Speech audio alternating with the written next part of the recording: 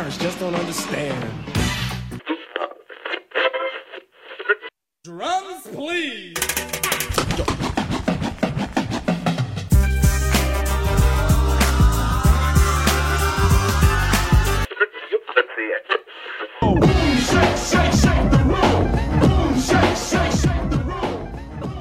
Hey everybody, welcome to Roll Call, the show where two childless millennials are going to be gushing over an actor's journey. We will be following that actor's journey from their early years throughout their blockbuster hits, and also including some music if it applies. Yeah, we're talking about those Billboard radio hits, baby, today, because we are talking about not Will Smith, but the Fresh Prince and DJ Jazzy Jeff. Chicka, chicka, chicka, what? And we're gonna be boom, shake, shake, shake the room. Tick, tick, tick, tick, boom. Boom! So, yeah, I mean, we've been down this road before, but this is a different sort of avenue because we are talking strictly about hip hop, which I like hip hop. There's a movie called Brown Sugar that is amazing. Classic. And in the movie, the main character is a journalist, and her whole thing is what was the first time you fell in love with hip hop? So Simone, you're gonna ask this question to me on the fly. Okay, all right, go. I can't even answer it, I don't think. But yeah, I'm gonna put you on the spot. What would you say is the first moment you fell in love with hip hop, or the first song, thing, per act, all those things? It's been said before on the show, but I am a jazzer baby. So I grew up in the babysitting room of the Jazzercise Club as my mom taught classes 5 days a week. And oftentimes in order to keep us active while she was practicing her routines, Mama Pat would pop in her cassette singles and we would do the routines together at our house. And so Jazzercise music had in the late, here's your little Jazzercise history for you. In the late 80s, early 90s, when my mom had bought her franchise and started to become an instructor, Jazzercise had started to take this weird shift. It was no longer in this Jane Fonda era of Jazzercise where it was, think of your more 80s synth step music. And so in order to stay current, they were using more contemporary artists and singles. And so my mom had drawers and drawers and bins of these singles that she would have to tape over to make a one long cassette tape of her entire. Wow. I mean, praise her, because what Pat could have done with a little YouTube and Spotify. Music, yeah. Yes, So some of my very early memories were routines that she would do with Salt and Peppa. Obviously growing up in California, Tupac was playing everywhere. But my sister Leah also got really into East Coast side of it and we also played a lot of Biggie in our house. I remember the day he died and feeling that significance of it. I don't remember Tupac's death as much since that was slightly before. But it's funny, I remember when Tupac died more than Biggie. Interesting. So yeah, I would say that those are probably my earliest formative memories of hip hop. Yeah. Well, I am not a Jazzercise baby, but I would say that I am an R&B baby. So my parents, I like to say that they are a little more wiser and mature than probably a lot of people my age. And so the music that they listened to primarily was more R&B, jazz, that kind of stuff. And hip hop was here and there, and more so probably from your sister. But I feel I really remember Tupac a lot, and I'm sure there's other stuff mixed in with that, but I feel he's the first rapper I kind of cared about, and hence when he passed away, I was still very young, but I remember his death, and I know it's not a death that tore me apart like Selena, but I was just well, why'd he die? like that young stage of like, well, what does that mean? Like, or well, that's sad. Like, Yes. I don't even feel like I really quite got the East Coast, West Coast oh no. scope of it until like much older, until like my ideas around like race and music and stuff have broadened and become a lot more widely understood. But yeah, even as a kid, I was like, I do remember for both deaths for Tupac and Biggie thinking that they were obviously so needless and Yeah. like what a fucking waste of talent. That is so sad. Not that I'm not victim blaming, absolutely not No, their no. fault, but it's just so like, God, that really sucks. Yeah. I feel like I feel like I still don't really understand the East Coast West Coast beef except from a perspective of like marketing and just like Yeah, male bravado and ego. totally. But yeah, so who's ready for this deep dive on East Coast versus West Coast 90s beef? We're actually going to be talking kind of about the antithesis Yes. of gangster rap and that vein of hip hop because Will Smith is so kind of fucking squeaky clean and his beginnings of his career, especially in hip hop, really kind of paved the way for him to be able to transition into acting so flawlessly in that regard because he's this rapper who doesn't curse, he's not sagging, he's not talking about gang violence or street violence or drugs or anything like that. And not to knock those artists because obviously we all love a little NWA, a little Wu-Tang, a little Biggie, a little Tupac, you know, obviously. Beyonce's husband in this house as I rock her sweatshirt, but not to knock that, but obviously the early part of hip hop is tends to be very like fun and party oriented. Very fun. And I think that just speaks to the origins of hip hop. It started as like kind of this block party thing. And for me, DJ Jazzy Jeff and the Fresh Prince, they remind me, them and Kid and Play are like of the same vein for me.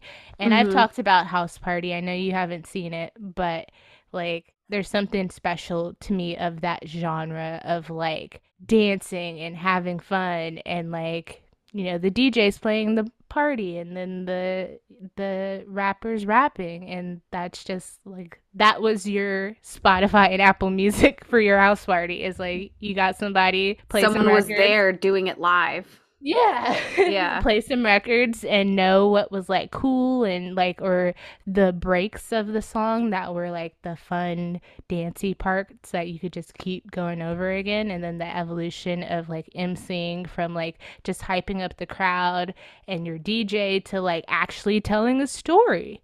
So yeah, so let's start with the beginning. Well, now that if you didn't know what hip hop was, there you go. There's a nice little summary. But let's start with Jeff Towns and Will Smith. Obviously, they're both from Philadelphia, born and raised. They met kind of on a fluke.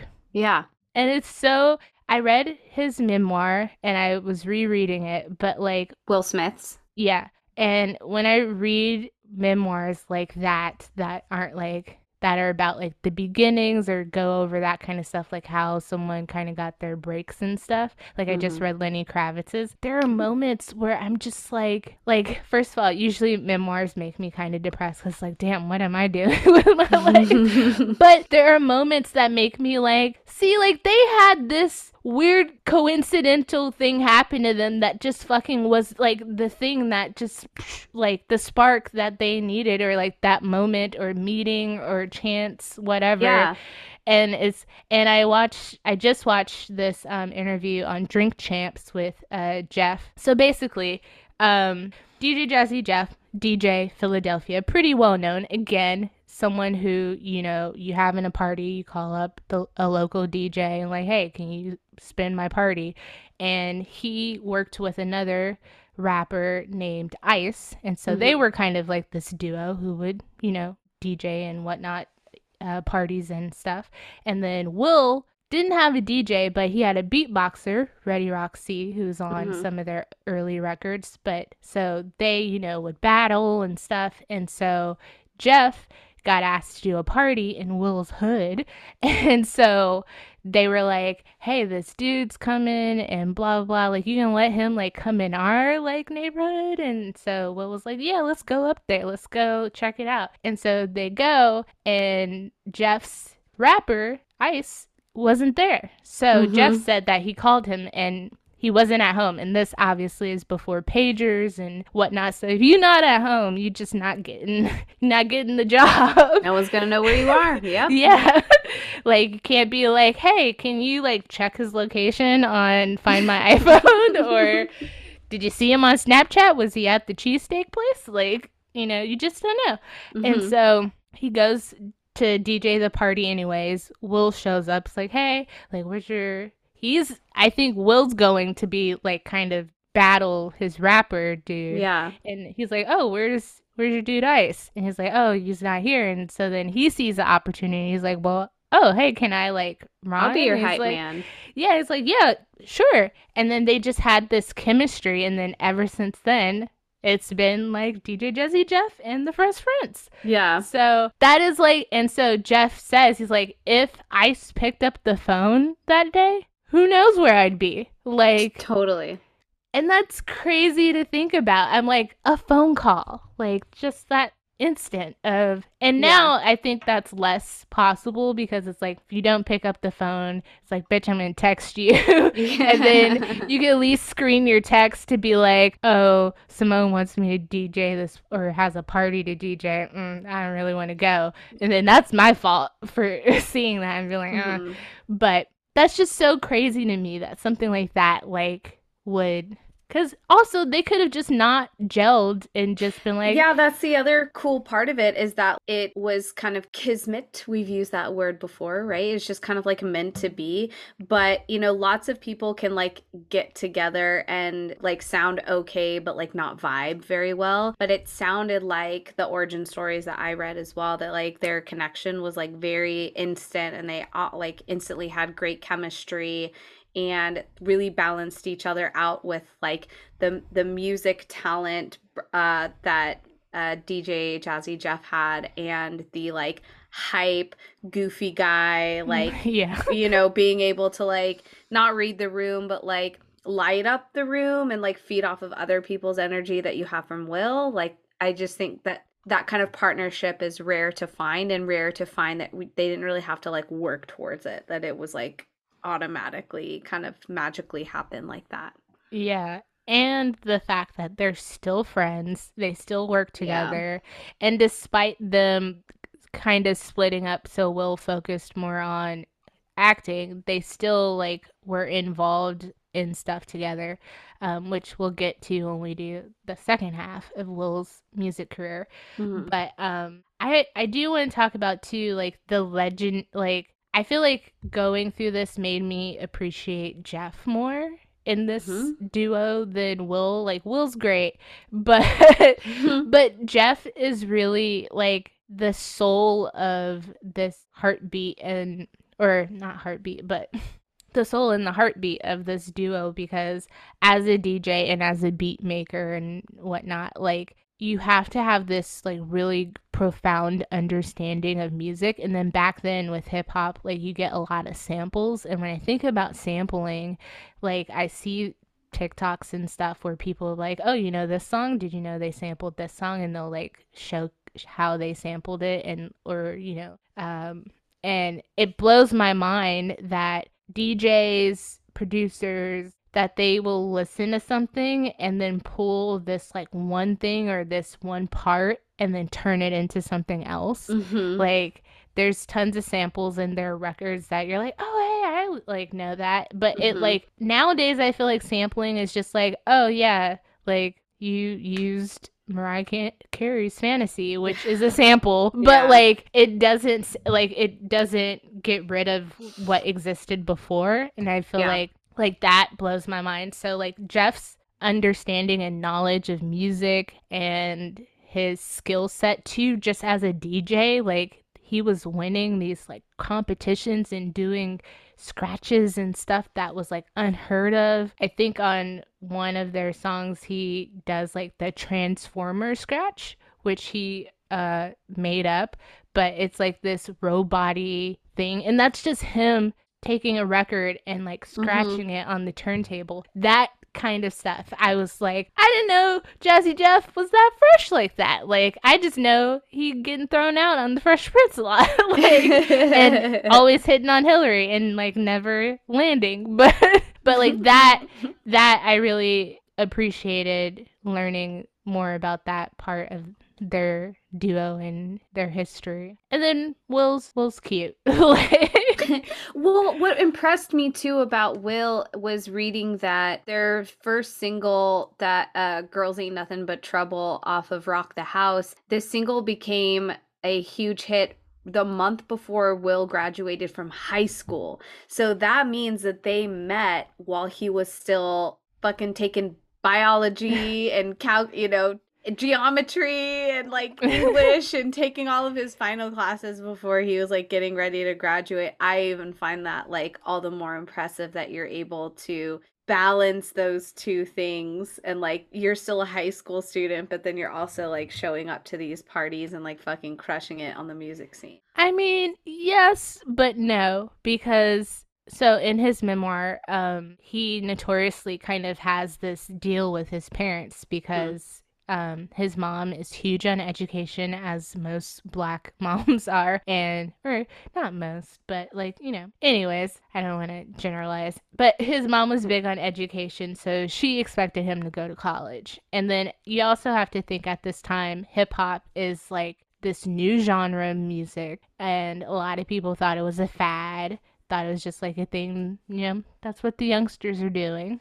And it's not going to go anywhere. It's not this big opportunity to be like a mogul or a millionaire, or now there's hip hop billionaires or whatever it is. Like, it's just like this little thing that's like, why would you waste your time pursuing or doing that instead of getting an education? Anyways, so obviously too, Will's getting success in high school, so he's like, I don't really need school like that. And so his mom's like, look, you're gonna graduate. So he does straighten up his act, but he was like skipping class and like stuff like that. But he made a deal with his parents. They said they gave him a year after graduation, and if it didn't work out, he was gonna go to college. And like, when I hear people who do stuff like that, like in terms of pursuing their dreams, where they're like, okay, I'm gonna move to LA and I have a year, and if I don't make it, then move back home, or I'm gonna go to school. And that too blows my mind, just like circumstance of them meeting, because there was like absolutely no guarantee that they were gonna like pop off in a year. Sure. And then to think like if he held true to that, like, because there's some people where they don't pop off in a year, it might take them like 5 years or stuff like that, and to give up on that potential within a year just cause, like, that's crazy too if that didn't work out. But like, if he had another year or another 6 months, then maybe something happened, and then it's like, oh well, my year was up, so like, that's crazy in my mind. But yeah, I think he got a little cocky and a little like, reading his memoir, I think Will Smith's always been very sure of himself in some manner. So I think he already felt confidence as like, I could battle anybody. And like, I was good at rapping and making jokes in my rap and picking on people. Like, when you battle rap, you point out things about the other person and try to get the most like ooh or laughs and stuff like that. So he knew he was good at that already. So I think he had the confidence to be like, I think I can do this. But like, someone like me be like, oh my God, like a year's probably not enough time. Like, like if I gave us a year for this podcast, like by my standards, I'd be like, well, it's a wrap. Like, I hope you guys enjoy J-Lo. Like, yeah. But yeah, so they get success with Girls Ain't Nothing But Trouble. And then you two, like, they're from Philadelphia. New York is the epicenter of hip hop at that point. So it's, again, not streaming, no internet. Like, you have to have your records like physically in places and whatnot for them to do well, and also being played on the radio helps. So Yeah. those things obviously helped propel them to like outside of Philadelphia and into like the mainstream of that time, hip hop. But yeah, their start is just like, I'm just like, you can't start out like that no more. Like, I feel so old, but you don't really hear that kind of like, yeah, we were just messing around and boom, success. Boom. You want to talk about Rock the House and like some of our thoughts on that album and songs and whatnot? Yeah. So Rock the House was the debut album from the hip hop duo DJ Jazzy Jeff and the Fresh Prince. The album was released on April 7th, 1987. And it was released in Europe and in the United States, kind of consequent or side by side, and subsequently reissued again 1 year later in 1988. There were 3 tracks from the original album, which was the Magnificent Jazzy Jeff, A Touch of Jazz, and Girls Ain't Nothing But Trouble. Girls Ain't Nothing But Trouble is very famously song samples the theme song from I Dream of Jeannie, which is super fun, and adds kind of like I would say like a bit of like a poppy 60s beat to it. When the album was released on CD in 1988, they re-recorded a version of Girls Ain't Nothing But Trouble and was re-released again as a single after their next album, He's the DJ and I'm the Rapper. That's like the I Dream of Jeannie sample. Like, So it's like, good. like, how do you think I'm gonna take that and make a hip hop record out of that? Yeah. It's bananas. It's bananas. And I like, so, with researching for this show and stuff, there were definitely songs that stuck out to me. Parents Just Don't Understand, Summertime. For me, Nightmare on My Street was a big one because I have a whole Halloween mix. I'm going to ask you about that when we get there.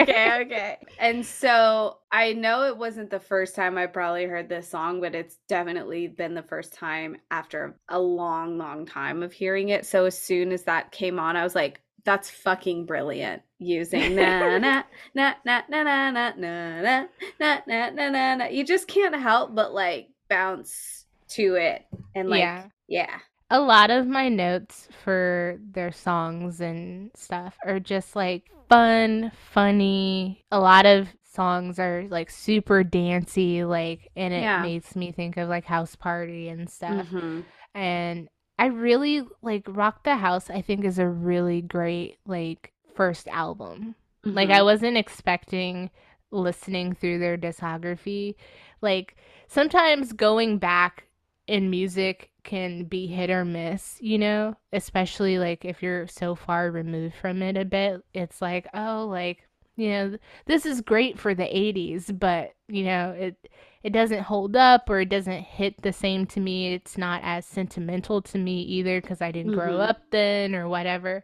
But I think Rock the House is like still a fun record that I feel like any teenager or anyone who like looks fondly back on adolescence will be able to be like, hey, I fuck with this. Like, this is fun. Like, it makes me feel young again. Yeah. Like Just Rockin' is not a single or a huge song, but like, that feeling of being a teenager and you're just playing whatever music you're into at the time in your room, and your mom's like, turn that down. You're like, come on, mom, just rock. Like, I'm just... Let me play Paramore on a loop. Like, I'm going through it. Like, whatever it was. Stuff like that, where it's just like, I feel like still universal.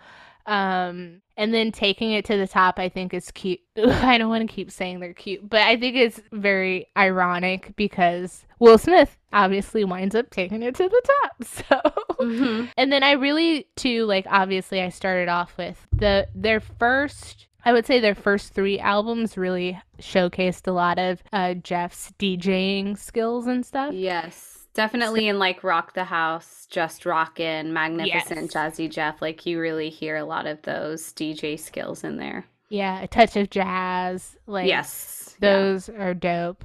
But going back to Girls Ain't Nothing But Trouble, the song Guys Ain't Nothing But Trouble featuring another Philadelphia rapper, Ice Cream Tea. I think for, the time, it's for one, I think it's dope of them to let a female rapper basically address their song Girls Ain't Nothing Yes. But Trouble and put it on their album. And do Because direct parody. Yeah. yeah, because I know, like, I think probably for our generation, it would be like no scrubs and then no pigeons. Like, where you have no scrubs and then you have, like, guys being like, well, we don't want no pigeons.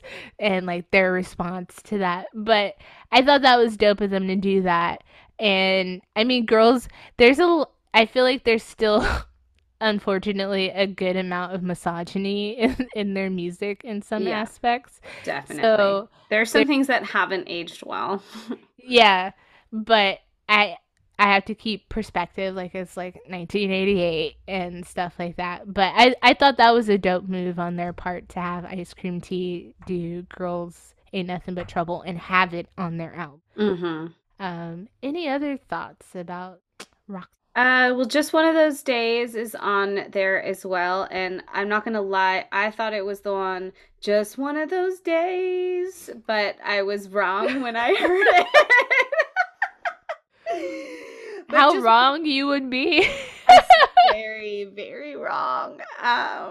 But again, Just One of Those Days is similar to the style of Girls Ain't Nothing But Trouble, of where it's storytelling of one Murphy's Law bad incident happening one after the other, of either getting suspended and kicked out of class for Grabbing a girl's ass. grabbing a girl's ass, or having to take the bus and then having to hijack a car because you're going to be late and you don't want to get fired from your job. So like there's definitely elements of songs like that have that show their misogyny, or that show a little like, I don't know about that, but I think a lot of his target audience could definitely relate to that, in similar fashion to Parents Just Don't Understand. Like, I feel like when you're a teen, you feel like everyone's kind of against you. You can't do anything right. And that, like, when you have a bad day, you really have a bad day. You just, like, feel it so tremendously in your heart and soul so it's just like, God, do you ever just have one of those days where, like, fucking nothing goes right? So I do really enjoy that song as well. Yeah, that's another standout. And that, like, for J-Lo, for the J-Lo album, I talk about how heavy that first part of that album is. And this album starts off with Girls Ain't Nothing But Trouble. Then Just One of Those Days, Rock the House, taking it to the top. Like, the energy is high from beginning. Yes. I would say to the end, but like it just continues so well, even for like the non like singles or hit songs on Rock the House. They really rocked the house. They truly did. So for them. Should we move on? Yes. So album number 2 spans around the age of 1988 to 89, followed up with He's the DJ, I'm the Rapper. And this is their 1988 follow-up album, which ended up making them multi-platinum stars. This was mostly recorded in the UK. And it was this album was rap music's first double vinyl LP release. Which I own.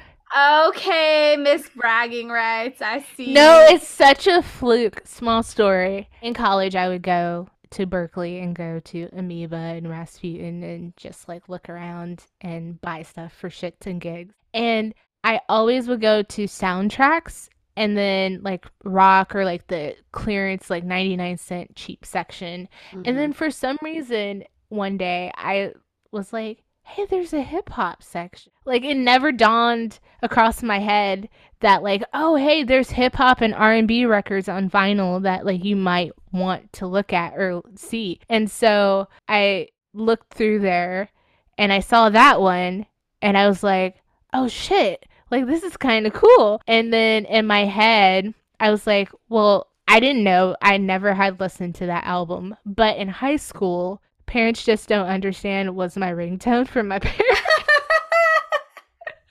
That was like You back you when. you paid that extra 99 cents for that ringtone? No, Or I did you report downloaded it? it illegally. Like one of 3 those seconds free later. ringtone websites. Oh, yeah. But so I was like, oh, is this the album with Parents Just Don't Understand on it? So I Googled it real quick and I was like, shit, it is. So I was like, oh, I'm going to buy this. Like, I've never listened to it. I plan to listen to it when we get to, For that footage reel, baby. yeah, when we get to the socials for this episode. But yeah, like, that was technically like my first hip hop album on vinyl, Oh, which no is like way. a weird, crazy thing, but yes. That's awesome. So it because it's a double LP, it is gatefold and it folds out to where it's like him on one side pointing and he's like he's the DJ, like just the DJ, and then It's I'm like the the matching rapper. t-shirts. She's my Sally, he's my Jack. Oh my god, divorce t-shirts, as Oh my Jessica God, we would call should. them. She's like, if I ever wear one of those in a couple, no. It's cursed. Like, Automatic curse. Oh my gosh. But anyways, continue on. Sans my short story. No, I loved it. So like you said, Parents Just Don't Understand is the lead off single. This kind of turns the tables around to the duo and kind of starting to make them like MTV household names, because now it's starting to be played more on the music television back when MTV still played music. And we'll talk about this later, but it gained the honor of their first Grammy for a hip hop and rap song. At this time, we're starting to see more guest appearances from Jeff Towns on Fresh Prince of Bel-Air. But this album has other hit singles like A Nightmare on My Street, which has kind of an interesting history with the movie itself, in that it actually doesn't have a history with the movie. But we have some great other hits. Brand New Funk, Here We Go Again.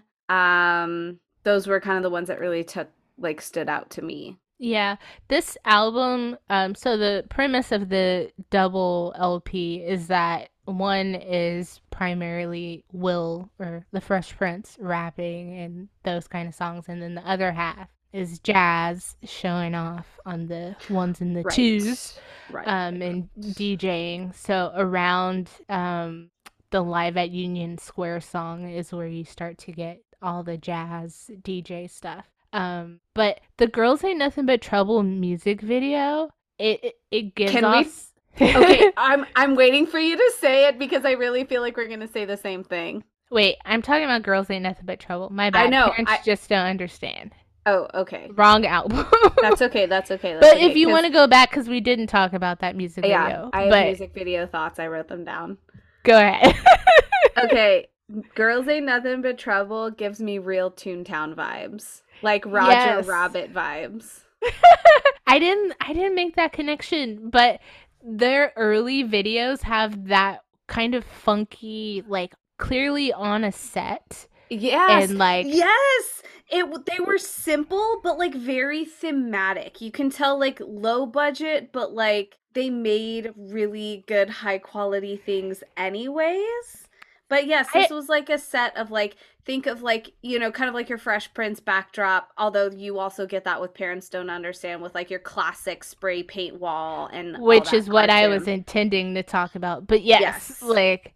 And I think that there's something to be said about like early creativity when you think about artists and their careers. Yeah. Because I feel like you said, like it does seem like low budget in a sense, but like the amount of creativity you do with that budget, creative. Yeah. Sometimes is better than like, hey, here's like 2 million, go make a video. Exactly. And they could have, in the 80s, you could have done something with like a green screen or like early forms of CGI, but it would have come across as like I think it's better off that they stuck with something that, where like, you watch something that was like clearly made like in the early days of CGI and you're like, oof, that does not date well. Like you can see how like bad it looks. Yeah. But this, it definitely is telling that it's obviously from a different era of music and a different era of making music videos as well. But how fun they are. They do look like sets. It's not in, I think it is maybe in Parents Just Don't Understand. No, maybe it's in Girls Ain't Nothing But Trouble. They find their way to like some kind of a fun like island tiki bar layout set, and even in I Think I Can Beat Mike Tyson, which we can talk about later, like just really fun production pieces. Old face makeup, young makeup, a little bit of cross dressing, but also I don't know, it's just like Yeah. it's They were goofy and they were funny. goofy, yeah. And I think too, like speaking on hip hop in terms of that, like I feel like that wasn't common. And it's funny because even though he is also toxic, Russell Simmons, like there's a point where they are managed by him, not on his label, but managed by him. And I think Girls Ain't Nothing But Trouble, when Will says like he gets punched or whatever, he's Mm-hmm. like, yo, that's crazy. Like no one would admit that in a record on in hip hop, like in the fact that you're like, I got punched, and like it's a joke and it's funny. He saw something special in that, and I think there's something to be said for that. You have these rappers and they're more so talking about, not funny goofy stuff, like be Mm-hmm. things that would be like, I'm cool, I'm a rapper, and like, hip hop and New York stuff. Mm-hmm. And to have the Fresh Prince and DJ Jazzy Jeff come along and they're like, parents just don't understand, and girls ain't nothing but trouble, and like I think I could be Mike Tyson, and like silly goofy shit like that. I think that's a huge part of their success. Mm-hmm. But going back to the Parents Just Don't Understand video, you definitely get early Fresh Prince Yes. vibes Yeah. and so much from that. It reminded me of when you, me, and Jessica went to the 90s exhibit, and like the Yes. first room that you had was the, kind of Fresh Prince throne with that similar backdrop. And we might have spent the longest taking our photo shoots in that room. We had to come correct. You had to do it justice. Yeah. Might have to throw those up on the socials when we Ooh. get there. Yeah, I got some good ones. But I still love Parents Just Don't Understand. Might have to reset that as my ringtone, even though my phone doesn't ring anymore. They should do like vibrate tones where it's like, Well, like vibrates to the beat of it. Yeah. And too, thinking about MTV, like, 88, 89, you still have huge rock acts, pop, and being on MTV as a black artist, let alone hip hop, is still like a big deal. So I feel like their appeal to teenagers and other youth people probably helped in terms of like their videos getting played and that fun Mm-hmm. aspect, like, you Mm-hmm. know, the bright colors, the goofy spray paint. Like it wasn't even good spray paint. Like, any other songs from He's the DJ, I'm the rapper? Oh, A Nightmare on My Street. We got to talk about it. Yes. So, Simone, I immediately was like, I need to ask Simone what she thinks about this, because I think now it's more common for black people to openly like horror movies and stuff and be horror nerds in a sense. Mm-hmm. But like I feel like we liked them before, but it's like, oh yeah, that was a good time at the movie theater, but not so much of like how you see horror fans where they're like completely immersed in horror stuff. And for Mm-hmm. them to do a song around a horror movie, to me, was, I feel like, kind of iconic and groundbreaking in a sense. Yeah, this song comes up, like I have a few like Halloween playlists that I like to play around the month of October. And this song always came up, and I knew that it was Will Smith. But I thought and this was, you know, it's pretty common that like songs would be made for ending credits of a movie or opening credits, or would be used maybe like in the middle of it. And A Nightmare on My Street is, it's a showcase, kind of a fictional confrontation with the very infamous Nightmare on Elm Street's villain Freddy Krueger. And but when you watch the music video, you actually don't really see someone dressed as Freddy Krueger, and I wonder if that has Copyright, to do baby. with the copyright. I mean, they have elements of like the finger knives and stuff, but it's based off of Nightmare on Elm Street 4, which was Dream Master, and it kind of had some legal threats with the movie's distributor of New Line Cinema. When the music video was initially released, they asked to take it down, and so in response, the music video was end up being pulled, and they had to sign a legal disclaimer, which included kind of in the later pressings of this album. But Jazzy Jeff re-released this music video in 2018, so it's up there on YouTube or on his like Vivo page. And it's super silly and cheesy, and but you don't have to see Freddy Krueger to know that this song is based off of Nightmare on Elm Street. And the music video is super fun. I thought originally that it was made for the movie, but it wasn't, and so I kind of like that. Makes me really enjoy the song even more, that like they didn't do this out of the money gains or something that New Line Cinemas would have cut them a check for. They're just like, no, we went to go see this movie, and then now they're dreaming about it, and now, oh no, it's not really a dream, I'm like pulled into this dream world. So the one of my favorite parts about this music video though is like the main monster in it, who I think is played by Jazzy Jeff. He's in this really cool leather jacket with this big Misfits patch on the side of it, and I'm like, oh, I fucking want that jacket so bad. But yeah, it's really great, and it pulls again samples of the main overlay music of Nightmare on Elm Street, which can, you know, for diehard horror fans, they know that sound immediately. Yeah, which they got sued for by New Line Cinema, and so their settlement with them was that they would do some movies, which is why we may have gotten Will Smith in Where the Day Takes You, because it is a New Line Cinema movie. No shit. Yeah. Also, something that I discovered is because listening to their albums, again, like I said, a lot of songs are very like house party dancey, and I'm like, man, who came first, them or Kid and Play? And like, how come they weren't in House Party, or like how come they didn't do like a movie like House Party? Like that would have been like an easy way for Will to have pursued acting. And so I just looked up DJ Jazzy Jeff and House Party, or Fresh Prince and House Party, and they were kind of offered House Party at the same time as Kid and Play, and Kid and Play were also offered Fresh Prince.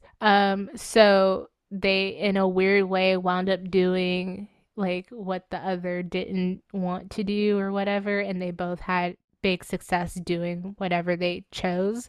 But I thought it was crazy because I was like, man, I love that it kind of assured my comparison of them, because sometimes you think of stuff, you're like, hey, that person should have been in that or should have did this, and then you like look up something and you're like, oh, well, that's just what I think. But the fact that they actually were in talks to possibly do that, so whereas New Line Cinema were just like, hey, these guys ripped off our song, you need to do a movie, here's a movie, you want to do this? And they were just like, not really. And then the director was like, well, actually, we want to go this route. But anyways, I thought that was a cool fun fact. But Nightmare on My Street is like the intro song to this album. So yeah, obviously... do you think that's an interesting choice for that to be the intro song and not Parents Just Don't Understand? I do, but like I don't. Okay, so I do, because I feel like Here We Go Again should have been the intro song. I don't even think Parents Just Don't Understand, because again, it has that tone of like like here we go, like Yeah. like in sync, here we go, or like Here we go. Yeah. or like J Lo with "Step Into My World." This like intro into whatever place this album and this Mm-hmm. artist is about to Mm-hmm. take you, and so I feel like in that terms, like it's an interesting choice because "Here We Go Again" is right after it, so it's Mm-hmm. like.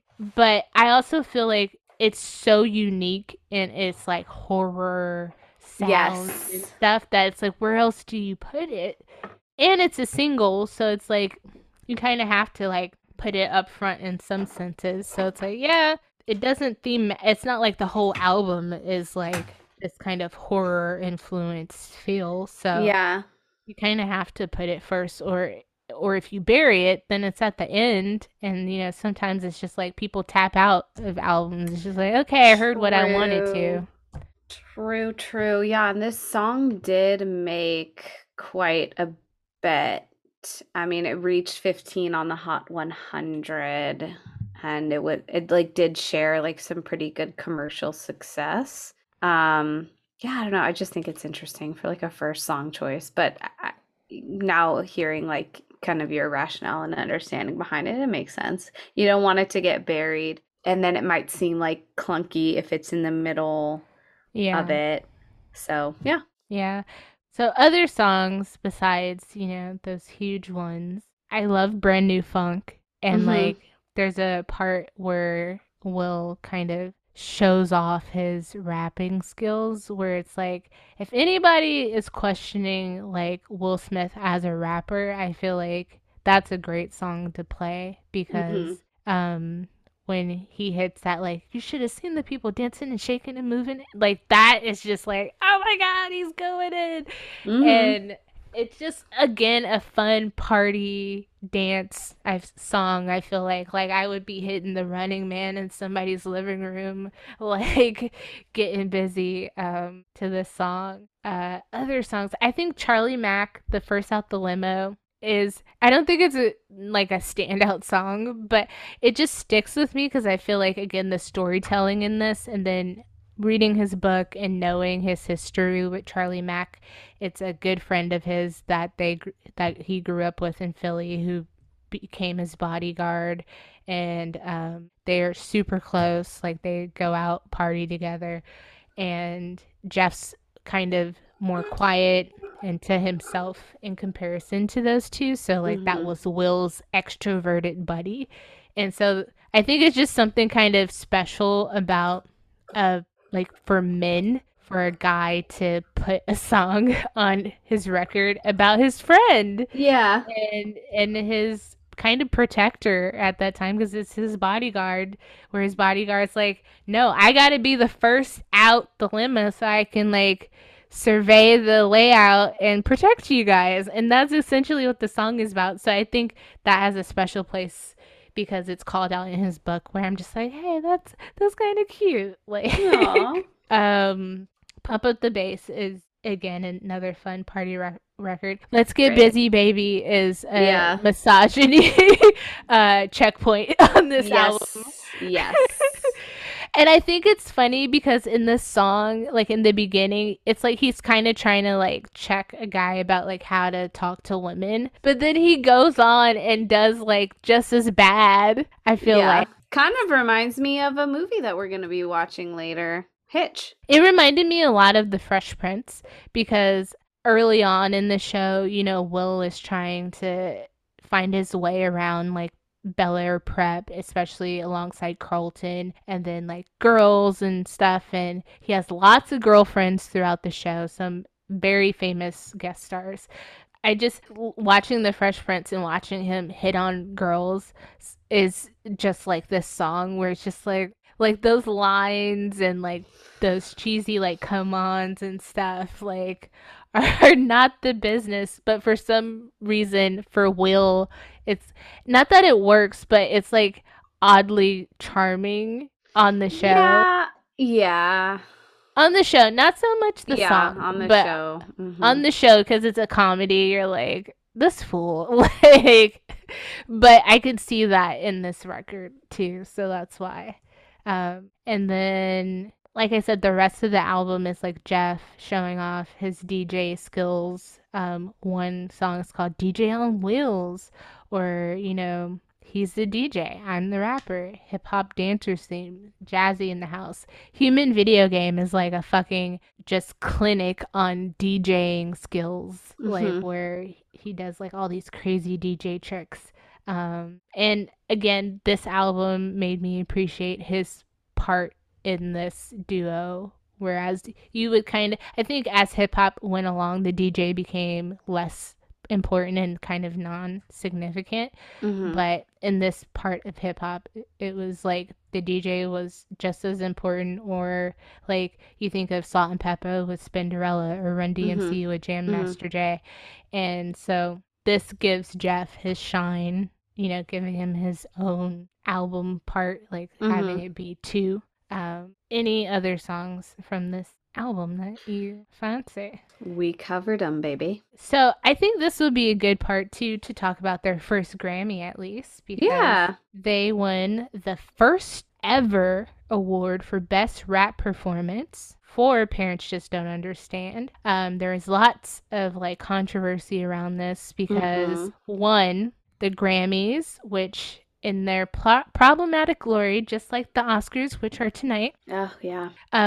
They added this category, but they did not want to televise it. It was just going to be like, it's hard because these award shows have so many categories, which is great because, you get awards for people who, engineers and shit like that, like where it's like people who really play a role in the music, but that aren't front facing, and they have a place because, again, it adds to your resume to be like Grammy Award winning. And so you just can't show them all. And then, there's some that are just not entertaining. But in Jeff's interview with Drink Champs, he was talking about this and he was saying, we boycotted because at that time hip hop was new, yes, but it's like the top 3 genre of music, right? And you want us to perform and you give us this category, but you're not going to showcase even one, because within genres there's like multiple awards sometimes. So you're not even going to show one hip hop Grammy like on the televised portion, like being one. Like, no, we're not gonna go. And I think the beautiful part of this, which I think may be lost a bit these days, is that everybody who was nominated, so it was them, JJ Fad for Supersonic, Kool Moe Dee for Wild Wild West, irony, LL Cool J for Going Back to Cali, and Salt and Pepper for Push It. Everyone in the category agreed to boycott the Grammys and not go. And I don't know if anybody would have that solidarity now to be like, yeah. Because even within Will's career, Jada and him boycotted the Oscars during the Oscars Are So White. But like, there definitely were other minorities up in that building. Like, oh, good for y'all. I'm getting my Oscar. Or like, I'm gonna get my Oscar and I'm gonna be like, you know what? Yes, we do need to address the diversity issue. I'll make some commentary on it when I get up on stage. Yeah. But let me first win my Oscar. So I think there's something to be said about them early on making that statement. And then now we know that it's a huge part of the Grammys, at least now, seeing, big hip hop acts perform and win and stuff like that. I think it still has a long way to go, but I thought that is a huge part in just like the history of hip hop. That's super important that they won too. I do understand where people were like, somebody else could have won, or some more qualified rappers could have won.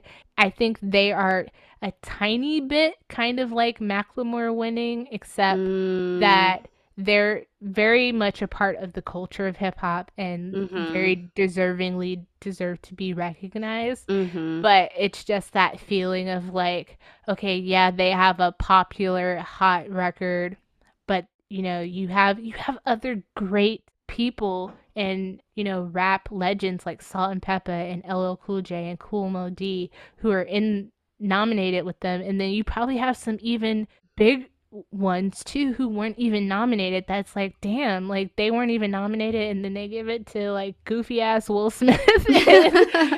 and so I understand that part, but I do think that in the long run, having them win the first Grammy, I think on the face of hip hop did a big service, because they are this act that, you know, doesn't curse, is pretty like straight laced, and, you know, nothing too controversial is happening in their songs. Yeah. But so that's the gist of their Grammy win. Oh, some rappers that people believe should have been nominated were, like I said, Big Daddy Kane, KRS-One. By that time, NWA and Straight Outta Compton had just came out. And like, that's crazy to me that they weren't nominated, because that album too is historic in putting gangster rap on the map. But it's not the image, you know, that you necessarily want to put on your fancy schmancy award show. It is a group with the N-word in their name. Like, so, who have songs like Fuck the Police. So, and were a big part of getting explicit labels put on records and shit like that. So there's something to be said for them winning. Yes. And then they also did win like an American Music Award, and they also won the first MTV Video Music Award for Best Rap Video for Parents Just Don't Understand. So they were kind of music industry darling. Yeah. And then we go on to their third album, And in This Corner. Yes. This was released 1989.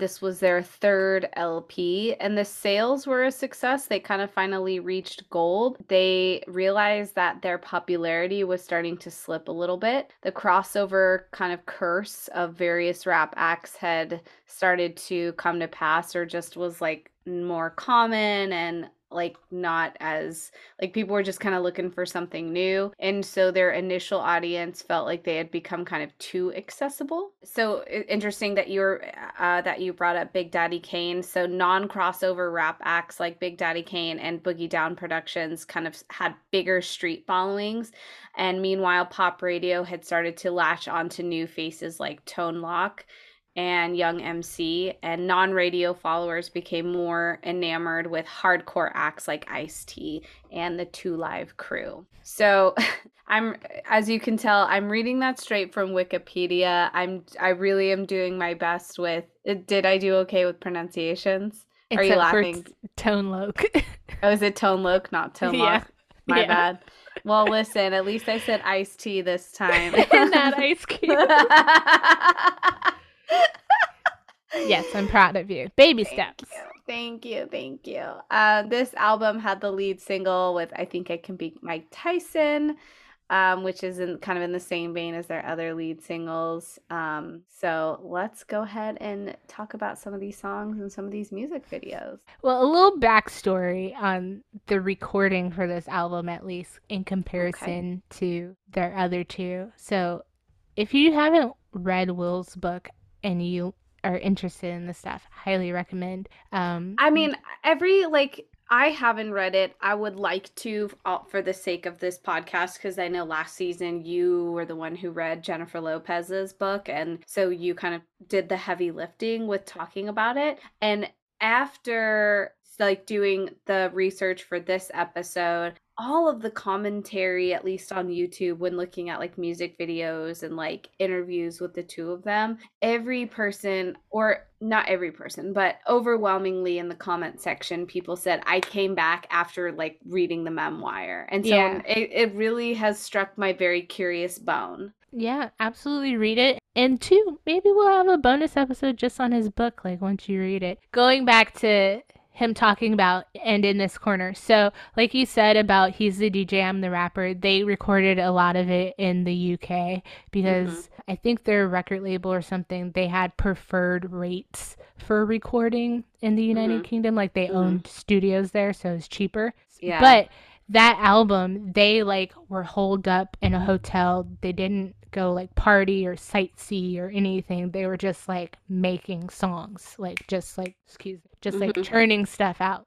And then when you think about Rock the House, that's their first album, is made mostly in Jeff's basement at home. He's a fucking music nerd, so he's like just always in his basement creating stuff. So I feel like that was just like an organic, this is what we do, like this is our fun, and you know, we made these songs. And then He's the DJ, I'm the Rapper is the evolution of that. It's like, okay, we're getting paid to do this, but like we get to go to this place and like lock ourselves in and make an album. And in this corner is the disaster that it is, because these fools were like, hey, let's go to the Bahamas. I heard about this dope ass studio that all these legends recorded at. Let's go there and make our record. And they were partying the whole time. And so I forget who it was, but somebody called Will's daddy, Willard Carroll Smith the first, and was like, hey, they are not doing what they need to do, and there is no album yet. So he went down there. Oh, I didn't know that. And was like, everybody that's not Will or Jeff, get out the studio. And he talked to them and was like, you guys are blowing this opportunity. You guys are stupid. You need to focus, all this stuff. They were, you know, girls, drinking, partying, shenanigans, all that stuff. So I had read the book prior to listening to this album. So when I got to this album, and the first song is Then She Bit Me. Yes. Yeah, that was an interesting one. I mean, you guys just have to go listen to it, but it's like it's a vampire story. I mean, the way that I listened to this at work, and I was just like, oh, no wonder this is trash. Yeah, no, because it's just like a jumble of things of like, she lived in a castle. No, she lived in an igloo. No, like it's rapping as if you're like thinking out loud of like what the next thing's going to be. And that's because they had to rush and put together songs because they ran out of time because they were fucking off in the Bahamas, and then they had like a due date, and you know, they were just like, okay, let's make up what we can. But yeah, this album is like the definition of procrastinating. Yeah. I will say that there are some good moments on this, like Jazzy's Groove. And I personally don't care for I Think I Can Be Mike Tyson. I think it seems like there are some songs that they just like try to recreate stuff from He's the DJ, I'm the Rapper. Because I Think I Could Be Mike Tyson kind of gives me feelings of like Girls Ain't Nothing But Trouble and Sense. I think that's just because it's a story too, which I think is just at this time, Will's brand of rapping is telling these stories. Yeah. Which we don't really see later on in his later music, which will be an interesting shift. Yeah. But at this point, it was definitely a brand. Yeah, but I just think that's too the evolution of hip hop too. Yeah. Is that I notice listening to them and just thinking about other early artists that you have this element of storytelling in hip hop, which it still happens, but you also need like a hook and a chorus. There's weird songs. Like, first of all, I wanted to look up like You Got a Donut. Like, what the fuck does that mean? That is some early 80s or late 80s, early 90s slang that I don't know what that means. The song The Girlie Had a Mustache, I was like, I'm tapped out. I can't take any of this seriously. There's a precursor to like Dude, Where's My Car with like Who Stole My Car? Yeah, totally. I do like Too Damn Hype. I think that's a simple, like, classic record. And then Jeff was on the beatbox. I think it's another Jazzy Jeff, like, you know, skill set song. But I don't have too much to say about In This Corner because I know it wasn't that great. So I do have to say, and I'm, again, put myself in a little vulnerable spot here. So when I was listening to I Think I Can Beat Mike Tyson, I was like, this song sounds very familiar. Where have I heard it? And I embarrassingly know that, okay, so in the like late 90s, early thousands, we get Aaron Carter coming.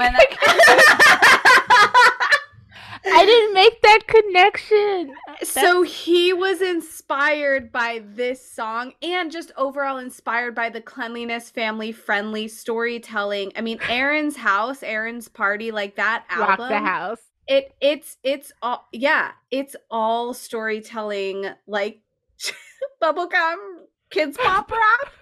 And so oh my God. So when I heard this, I was like, "Oh no!" I heard the white boy version first before I heard the original. But that's the way the music cookie I crumbles. put it in the hoop like slam. I heard the crowd screaming, "Now jam!" I swear that I'm telling you the facts, and that's how I beat Shaq. And yeah, when I heard but this, see, at least that has like a catchy chorus. Like I think I did. Could Beat Mike Tyson does. It doesn't really, but I love the music video. Mike Tyson's in the music video, like it's all in good fun. There's some fun like prosthetics and injuries and stuff. Obviously Will gets his ass fucking kicked, and there's this line that says my insides shook, and I'm not going to get too detailed, but like my bowels released. So like he shit himself essentially. And I was like, oh, you mean a night after Taco Bell? I see what you mean. But Liv hearing Moss.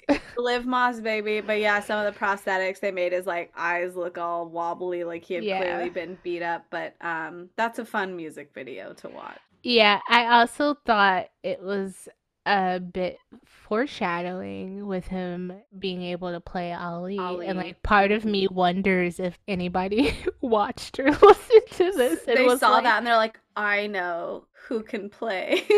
I mean, because I think Ali picked Will Smith, so who knows, maybe he was watching MTV one day and was like, that boy's not half bad and he kind of looks like me. He could probably play me one day. So I'm happy to leave that album as like a nice little brief moment because we have probably coming up one of their biggest records on their next album titled Home Base. Obviously, and in this corner, kind of a bust. Did okay, but not too hot. And then they come back. Well, okay, yeah. Home Base is their first album post Fresh Prince. Yeah. So, and in this corner didn't do too hot. And then Will Smith blew off all his money, which he talks about in his memoir, which I won't go into too much, but you should read or stay tuned for our episode on his book. Mm-hmm. But he basically did not pay his taxes, ran out of money, didn't pay his taxes, and so he moved to LA. And then again, by fucking like just cosmic whatever, was able to land the Fresh Prince, which is a fucking amazing story. Which again, this episode not gonna get into, but was able to land the Fresh Prince. So you have him now, millions of people watching network TV, and then now you have this album. So he is no longer just like hip hop famous. He is also kind of like American TV star famous. Yeah, like MTV pop culture famous. So you have Home Base, which, you know, is a different, again, recording process for them because, you know, they're not in Jeff's mom's basement. Like, this is now no longer their main gig, you know. I'm a TV star. I don't have to do albums really anymore, but, you know, they still love it. So they decided to do this album. This album comes out in 1991, and it's a platinum album and noticeably features a more mature sound. He like changed the sound of his voice because And Then She Bit Me, like as crazy and chaotic as that song is, like had some receptive feedback to it. Yeah, but so Summertime is the lead single. Summertime. So Summertime features a very iconic sample from Kool and the Gang's song Summer Madness, which he shouts out in the song, and is a very popular TikTok sound with the "Oh Lord." Oh Lord. Yes. And I feel like Summer Madness is also in Friday a lot. Man, this song, why in the trailer I brought it up, is just like definitely one of those songs my dad played. And oftentimes single cassettes would come with like a remix or some kind of fun radio edit to it. Yes. But sometimes there's like extended cuts which are longer than the radio cut, and then you sometimes get just the instrumental, which is like for music nerds, like, yeah, it's just one of those songs I remember definitely as a kid. Nice weather. At that time, we had a BMW, so in the BMW, sunroof open, windows probably down. And in this song, you know, they talk about that, like, you know, cruising around in your Jeep or your Benzo. And like, and this is probably one of the few rap songs I could confidently rap from beginning to end. Okay. It's the beauty of Will Smith's storytelling. It's so vivid, I feel like, in the song. Like, you can picture it. And then finally we get that catchy chorus of summer, summer, summertime. Like, it's like one of those records that it's just like, I can't even talk enough about it. So I'm going to stop and get your thoughts. But yeah, no, it's a great song. The music video is also it's not as highly produced as some of the other ones. Like it's like kind of supposed to be like clips of them like kind of cruising around town, but you can tell they're just like sitting in front of a moving panel or a moving screen, so it like makes it look like they're driving. Are they really driving? Yeah, they're really driving. Oh no. And they're in Philadelphia. Okay, so we got some good practical magic on these sets, but again, it's in terms of production, it's not the same thing as like Nightmare on Main Street, Girls Ain't Nothing But Trouble, that kind of stuff. Like, this has images of like a barbecue, family gatherings and get-togethers. It's obviously a fun summer anthem, and you can't be mad when you listen to this song. Yeah. Also, history of the song. So allegedly, Will Smith said that he got the song, and, you know, like, I think most people at this time, you know, you get like the cassette or whatever of the beat. I think he was on a plane or something like that, and he just wrote it all in one take. Just like heard it and was just like ripped it all out. And like, it's impressive, right? And some people, I was on Twitter in a space and someone was like, oh, you know, Summertime, that's pretty much like Rakim's flow, and like he wrote that. And I can see the connection to Rakim, but he didn't write Summertime, FYI. But I think a lot of rappers take inspiration from other rappers and their flows and stuff.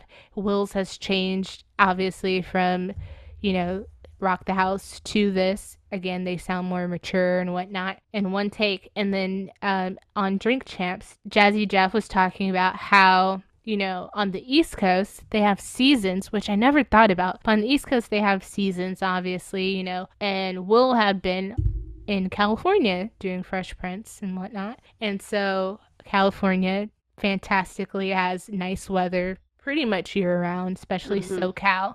You know, you're in a place where it's damn near summer all the time, versus coming from a place where that's something you look forward to, which is like summer's kind of this rite of passage in a sense of like, okay, we're out of the, you know, layers, putting on the short sets and sneakers, and we're rolling down the windows, and we could hang out at the park and that kind of stuff. Like, that was kind of like or probably still is an event for them on the East Coast. Whereas like in LA, it's just like, hey, we doing that every day. Like, yeah. I got my Dickie shorts on and my Cortezes or my Converse, and we're in the Lolo, you know, riding around. And California's huge car culture, obviously. But on the East Coast, you can't do that in the winter. So I never thought about that, but I think that's a really cool element of this song, is about like how much he missed kind of the setup and the allure of getting to that point in the year of like, you know, we get to be outside, like, and I think we could kind of relate to that in terms of the pandemic a little bit, because like once the first summer in the pandemic came, we were like, okay, but we good, right? Like, Like, especially that first, like, vaccinated summer is like, Oh, okay, yeah. bet we outside. Yes. Yeah. But yeah, I think that adds like an element of I love this song even more now. And also the on the album there's a summertime reprise, and I Hmm. love a reprise. Which is like a weird like mellow kind of closeout of a song, but I had never heard that before, so that was amazing. Other songs from Home Base, because this is a solid album, unlike Into This True. Corner. So, True. um, I like Ring My Bell. That's a fun one. And oh, that thing, the things that you do. yeah. I feel like Ring My Bell, I remember hearing as a kid. Like it just sounds so familiar, and I feel like I remember singing along to that. The Things That You Do is a great, like, it's a good, fun party song to me. I Hmm. think I'm All That is an interesting choice for an intro song. It's kind of cocky, like, Yeah. and rightfully so. But I was just like, okay, talk your shit, Will Smith. Like, I see you. A Dog is funny because I feel like he's acknowledging his like misogynistic Yeah. man whore ways. And then let's see. I like Caught in the Middle of Love and Life. I think that's kind of a sleeper. You Saw My Blinker is notably like one of the only songs he curses in. Hmm. He says bitch. Oh my god. The So salacious. scandal. But then you have like Who Stole the DJ and Dumb Dancing, and you have less moments for Jeff kind of, but you have some these small moments that highlight him and the DJing. And then notably too, they part ways with Ready Roxy, who was on their other albums doing beatbox stuff. But yeah, I think Home Base. Summertime puts it like it's kind of hard to be like, oh, this isn't my favorite record. Like Summertime Yeah. really puts it up there, but I think overall Rock the House is still like my favorite. But Yeah. Yeah, I can see that. And I would you call Home Base a comeback album? don't call it a comeback. Yes and no, cuz I think comeback albums or just comebacks really are more so like longer absences of presence in any kind of way in the spotlight. Mm-hmm. Whereas, like, okay, yeah, they had this not so great album, and then he does Fresh Prince for a while, and then they make this album. Mm-hmm. So he was absent from music, but it'd be different if he wasn't on TV. I Mm-hmm. don't really think so. I think it's a return back to like the level of Okay. Because I what they guess, yeah, I guess in this corner it wasn't so much of like a tank. It just wasn't as commercially successful, and it is obvious in this way that this album sounds very discombobulated of like it does definitely feel rushed. But yeah, I guess you're right. Home Base wouldn't really be a comeback so much as it is like a return to. yeah, to standards of sorts. And Hmm. I think it's super hard too around this time in general in music because from the 80s to the 90s you have these huge shifts in music, whereas like the 80s you have like hair metal, and you have rock, you have like big ballads and big pop stars and stuff like that. And then hip hop starts. And then come the 90s, these things all become super hard. Like Hmm. they're not fun bubblegummy things anymore. With hip hop, you have the emergence again of like NWA and gangster rap. So like no longer do people want to like party and dance and like hear a cute little story about how like you ran out the house after hooking up with a girl. They want to hear about like, fuck the police and like shit like that. Hmm. And or even Public Enemy was popular in the 80s, but like, they want to hear more real gritty stuff. And then with rock, you have the emergence of grunge, which noticeably like just fucks up everything that rock knew itself to be. But there is a shift in terms of like fans to like seeking out like I want the hardcore stuff. Like I Hmm. don't want the mushy rap. Yeah. And so this kind of leads me into a question that I have. And so Hmm. you've darted, I don't want to say darted, but you've said lots of words, mushy, family friendly, goofy, you've said a few times. Are those nicer words than saying the word corny? Like, do you think that Will Smith's music's corny? I think they're nicer words than corny, yes, because I feel like corny is a overall like cutting down of someone, you know? Okay. And I feel like goofy, family friendly, mushy maybe not so much, but goofy and family friendly are still honorable things, you know? Okay. Whereas like corny is kind of seen as just It's a like, diss. yeah, and like not worth your time. Whereas like goofy, like everyone needs to laugh. Like everyone, you need a class clown. Like, you know, I'm sure there were people who loved early 80s hip hop and then graduated into the gangster rap era and then was like, you know what? I'm gonna throw on home base because I can only listen to Straight Outta Compton so much, or like Easy, or you know, I love Yeah. it, but at the same time, I can't let that be my like everyday. And music affects your mood too. Like I remember Absolutely. there were days when I worked at Starbucks and I would drive to work and listen to like Jay-Z or something, and I'd be like super like nobody better say shit to me kind of mood versus like you listening to like the Spice Girls on your way to work. Like you're gonna be in like you're gonna be in a different kind of mood. Yeah. So I think that's where like at least that's where those words are coming from for me, like where they're these breaths of fresh air and not super so much in the 80s. Like they're different, but like a lot of rap still was not super gritty and like hyper realistic or about like, you know, the circumstances of drug dealing or, you know, being in poverty and stuff. Like a lot of it still was just like, you know, party records or, you know, fun stuff. Like, but yeah, that's where that comes. I wouldn't say he's corny, but a lot of people thought he was corny. So Oh yeah. Well, again, I ask out of general curiosity, not knowing that term could be misconstrued as not offensive, but like an insult, I guess.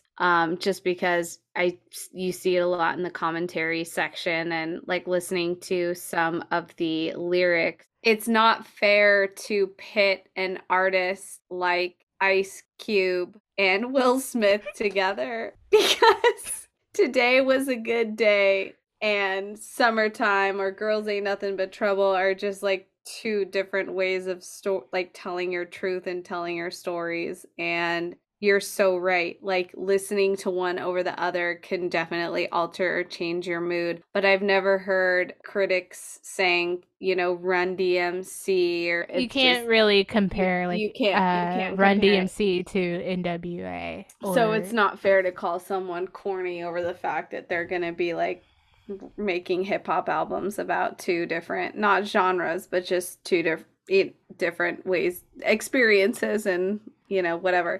So Yeah. it's just a word that I saw throwing out. So I was curious to get your thoughts on it. And thank you for kind of like opening my perspective on that word. I never thought that it would come across as offensive or like insulting. Yeah. I feel like corny is along the lines of like whack, you know, like or poser or like it's in that family. Okay, yeah. things. That triggers the poser. Because I was trying to think of like white things Thank you. that would be I appreciate similar. because I was like whack buster. Like I know, also known as a busta. Like I know that that's a not nice, like you know, a not good person. You know, like a slacker. I don't know. It's not too savory of a character. But I will say, I do think by home base, like summertime, I don't care if you're a Crip or Blood. This is a summer anthem. So I feel like this probably not shifted people's perspectives per se, but like definitely earned them like universal cred of just like, they ain't that bad. Like for people who may have been like, I don't fucking listen to them. Like there's probably people who like were making fun of them and dissing them who like, where are they now? So let's move on to the final Code album. Red, baby. of their tenure as a duo, front facing Yes. at least, because DJ Jazzy Jeff does have his hands in his Will Smith albums and also Will's last albums as the Fresh Prince. But Code Red. So this album came out in 1993. Mm-hmm. And this was again a little more harder than the last songs. They wanted something different. Yeah. And I think too, again, that just goes with like what's happening in hip hop, the sounds and stuff of hip hop is changing. Also, probably another thing that is a little beyond some people probably is like production is, you know, you're not, hip hop's no longer just taking probably your mom's records and trying to find like a dope section or something to sample. And then access to, having access to studios, having access to probably more records, having new equipment that probably, you know, came along in the 90s and late 80s that you didn't have access to. But the lead single is Boom, Shake the Room. Yes. And I like this song. I do too. It's like it's so like in your face, and I wasn't expecting a song like this. And then the video too is noticeably like a shift from like these like colorful bright colors, light colors, to like all black combat boots, like backwards hat Will Smith, you know, grown man goatee Will Smith too, a little facial hair going on. And also it's still not super common, but he's like kind of dancing with choreography behind him. And I think this is something that he later on would continue to do with like Men in Black, Getting Jiggy with It, those kind of records. Wild Wild West. But I like Boom Shake the Room. It gets stuck in my head, you know, just walking around. Boom, shake, shake, shake. Yeah. Tick, tick, tick, tick, boom. It has a good beat to it. Like, this reminds me of a 90s birthday party, like similar to Jump Around, Jump Around, get down. Like, this could play, or even Crisscross Jump. Yes. Yeah. You make it's like jump, jump. Yeah. It's like that instructional dance song before like the Casper side. Yes. Or like, I put my hands up on your hips when I dip, you dip, we dip. Yes, like those, or come on, ride the train, ride it, choo. But yeah, it has like that feel to it a little bit harder than some of those songs in terms of just like Will's like bravado and voice. I will say the intro song for this album, Something Like This, is again a great intro song because it's like setting up, you know, this is what we're going into. And I don't know, I feel like there's an art to the intro song that some artists are just like, throw the single up there, and then some people are like, no, we have to have a proper, like, this is where we're about to go. And I love a like proper, this is where we're about to go choice. So yeah, that's a clear precedence of the album. Yeah, it's a mood setter. A song that is like my new favorite, and throw that on your summertime pool party playlist, is I'm Looking for the One to Be With Me, which I was just like, oh, how have I not heard this? It is Summertime's older cousin. It's so good. It's like so similar in the best way, and not in a like, oh, they just remade Summertime but changed shit like kind of way. I'm pretty sure Will Smith's first wife, Cherie, is in the video for like a nanosecond in the beginning. But again, this video's very like summery. They're in a drop top, and it's like they jokingly taped like a old school 90s camcorder to the front. It's like home movies. It's like watching a home movie. Yeah, and then they're like on a yacht. Well, not even really a yacht, but like a little baby yacht, like in California. We got a jean jacket vest. Yes, vest. I love vests. Yeah. But you know, they're just cool, living it up, California life dream. And I think too, this this record speaks to, at this time I think Will's married to Cherie, so speaks to like that whole like I'm a married man aspect of like I'm looking for someone to settle down with and be Mm-hmm. with and stuff. So You that's know what this music video kind of also reminds me of is Where the Day Takes You, because it's like shots of downtown LA and Hollywood. They're like on the Walk of Fame at some point. They make a stop at like a little roadside burger place and they're sitting yeah. down having some food. I was like, "Oh, this kind of reminds me of Where the Day Takes You a little bit." That's funny. I didn't even think about that. But yeah, I could see that. Um, and then Can't Wait to Be With You is another record that speaks to, I think, his marriage and relationship at the time. I Hmm. think Twinkle Twinkle I'm Not a Star is interesting because it's like the denial of his success in a way. Hmm. And it's just like, who are you kidding? Like, and to know how like confident and assured he is in himself, like I thought Hmm. that was weird for him to make a record like that. It's like, boy, please, like. Hmm. And then I think this album starts off strong but kind of wanes in ways that Home Base doesn't. Yeah. Like it gets a little slow towards the end, like Shadow Dreams and stuff. It's just like, Hmm. it's Hmm. just like going through the motions of listening to an album versus like, there's nothing on the end of this that I'm looking forward to, you know? Got it. But I think this is a nice, solid goodbye, last we out type record. Yes. No, you nailed it. Oh, I Wanna Rock. It's like another DJ Jazzy Jeff highlight Hmm. reel song, which is dope because it totally sounds like an actual, like, kind of live thing, Hmm. you know? Hmm. And it's just, again, Will doing, like, he's like, we're going to take it old school, like what we used to do. And I was like, oh, here we go. I'm here for this. So I really like that. But yeah, I think part of this album is like him kind of grappling with like fame. I think by then he paid off the IRS Hmm. and was like, oh shit, like I'm really making it. Like I'm in a few movies. He probably knew shit was coming up. Like things were in the works for other stuff. And it's like, wow, really, really Yeah. doing it. Yeah. Oh, and we forgot to mention in 1992 they won another Grammy for Summertime. So Hmm. Chef's Kiss. And then He's the DJ, I'm the Rapper also won a Soul Train Award, another notable win for them. And then they won an AMA for Home Base for favorite rap album as well. So again, some award winning work here for Jeff and Will. Any final thoughts on this music journey? No, but it was, well, I guess if I say no and I have a but, then yes, I do have some final thoughts. My final thoughts was that,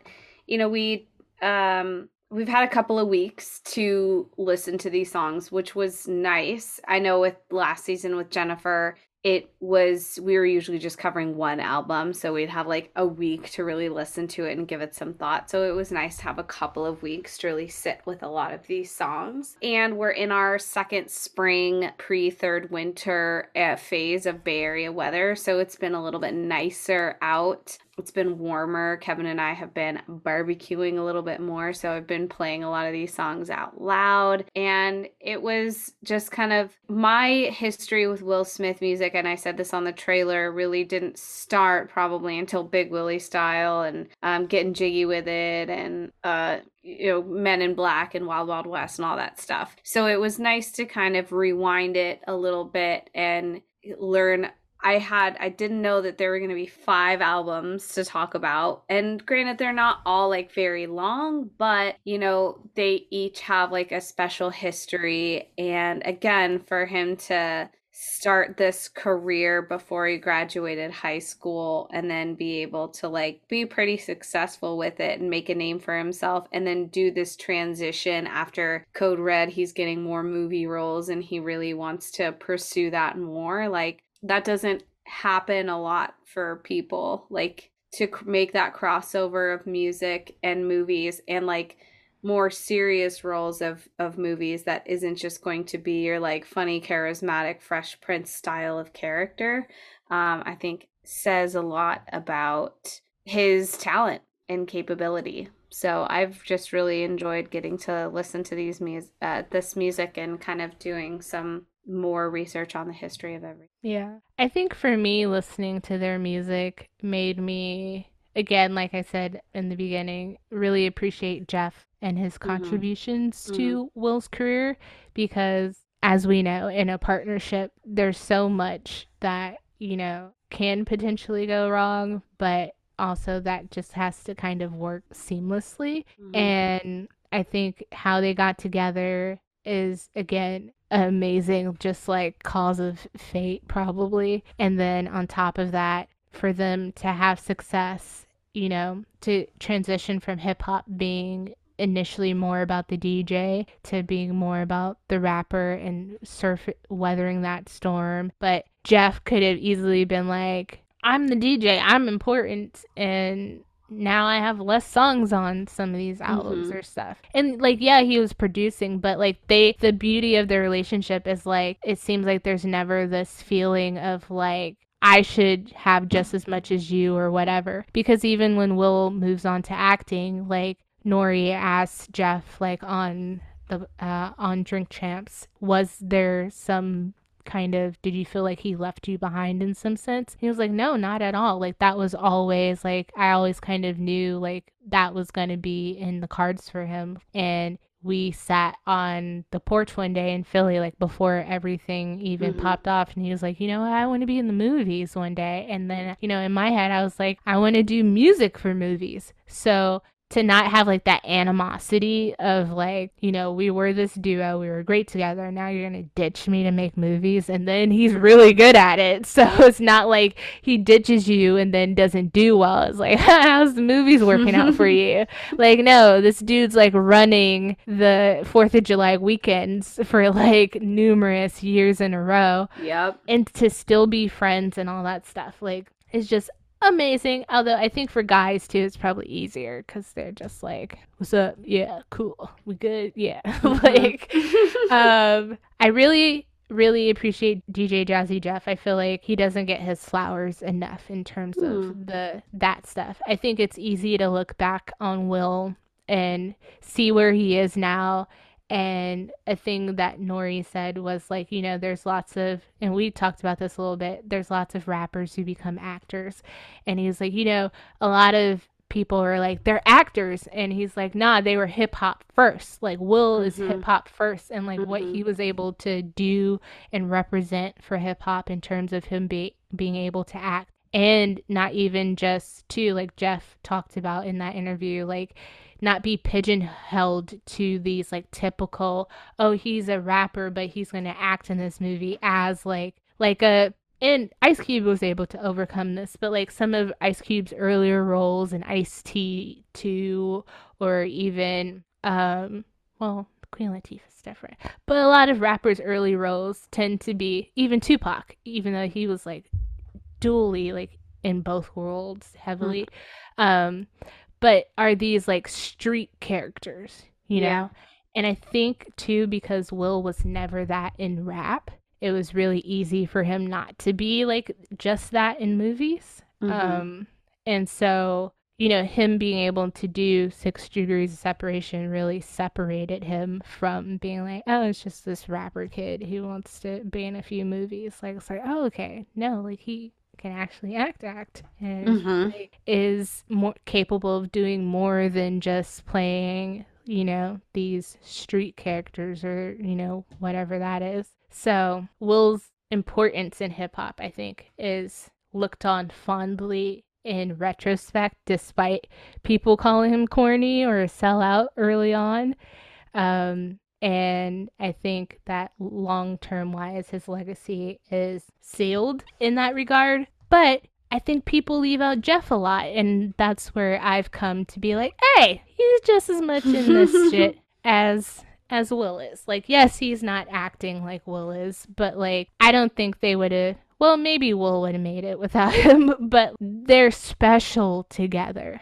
I think I appreciate them more as a duo than I did. Yeah. That's beautiful.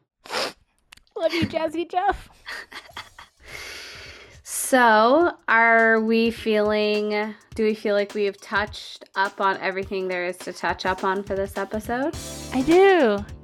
This is a pretty hefty episode, but I know.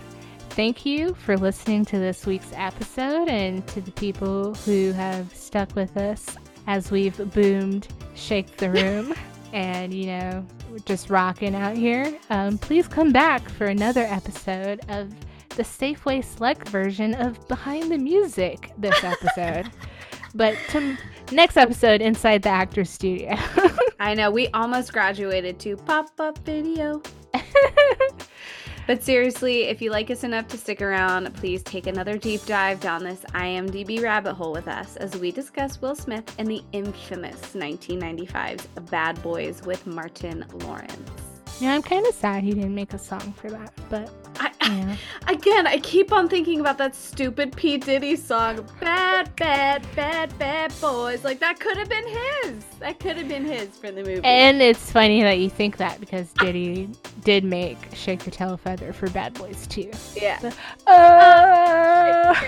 oh. Good song. Anyway. And on that musical note, if you've got nothing better to do, go figure out a theme to maybe listen to a bunch of music from an artist you've never listened to. Or watch some music videos that you've never seen from a Yes. genre that you may not have always dabbled with. I'm your very white host, Simone. It's been an honor and a privilege doing this with you, Bria. Please subscribe to this blessed mess. And please leave us a like if y'all are into it. And I'm your very melanated host. Not really, because I'm technically, I guess, light-skinned in the black community. Anyways, I'm black, and I'm Bria. And it would be awesome for you to wipe off those, not so buttery, but like, put your cheesesteak down and wipe off those cheesy... Oh, your Philly cheesesteak sandwiches. Your hoagies. So, if you want to, follow us. Yeah. If you're into more of this, and if you feel so inclined, give us a review, mention us to a friend. But we're on Instagram, TikTok, and Twitter at Roll Call Pod. And on that note, this has been another episode of Roll Call the Mixtape. Wicka, wicka, wicka, wick, and cut. That was very white, Simone. Thank you. Now you always have to introduce yourself. I'm your very white host, Simone. I'm your mayonnaise. Where Sometimes I barbecue can be sauce? spicy mayonnaise. Some hot sauce. I got hot sauce in my bag.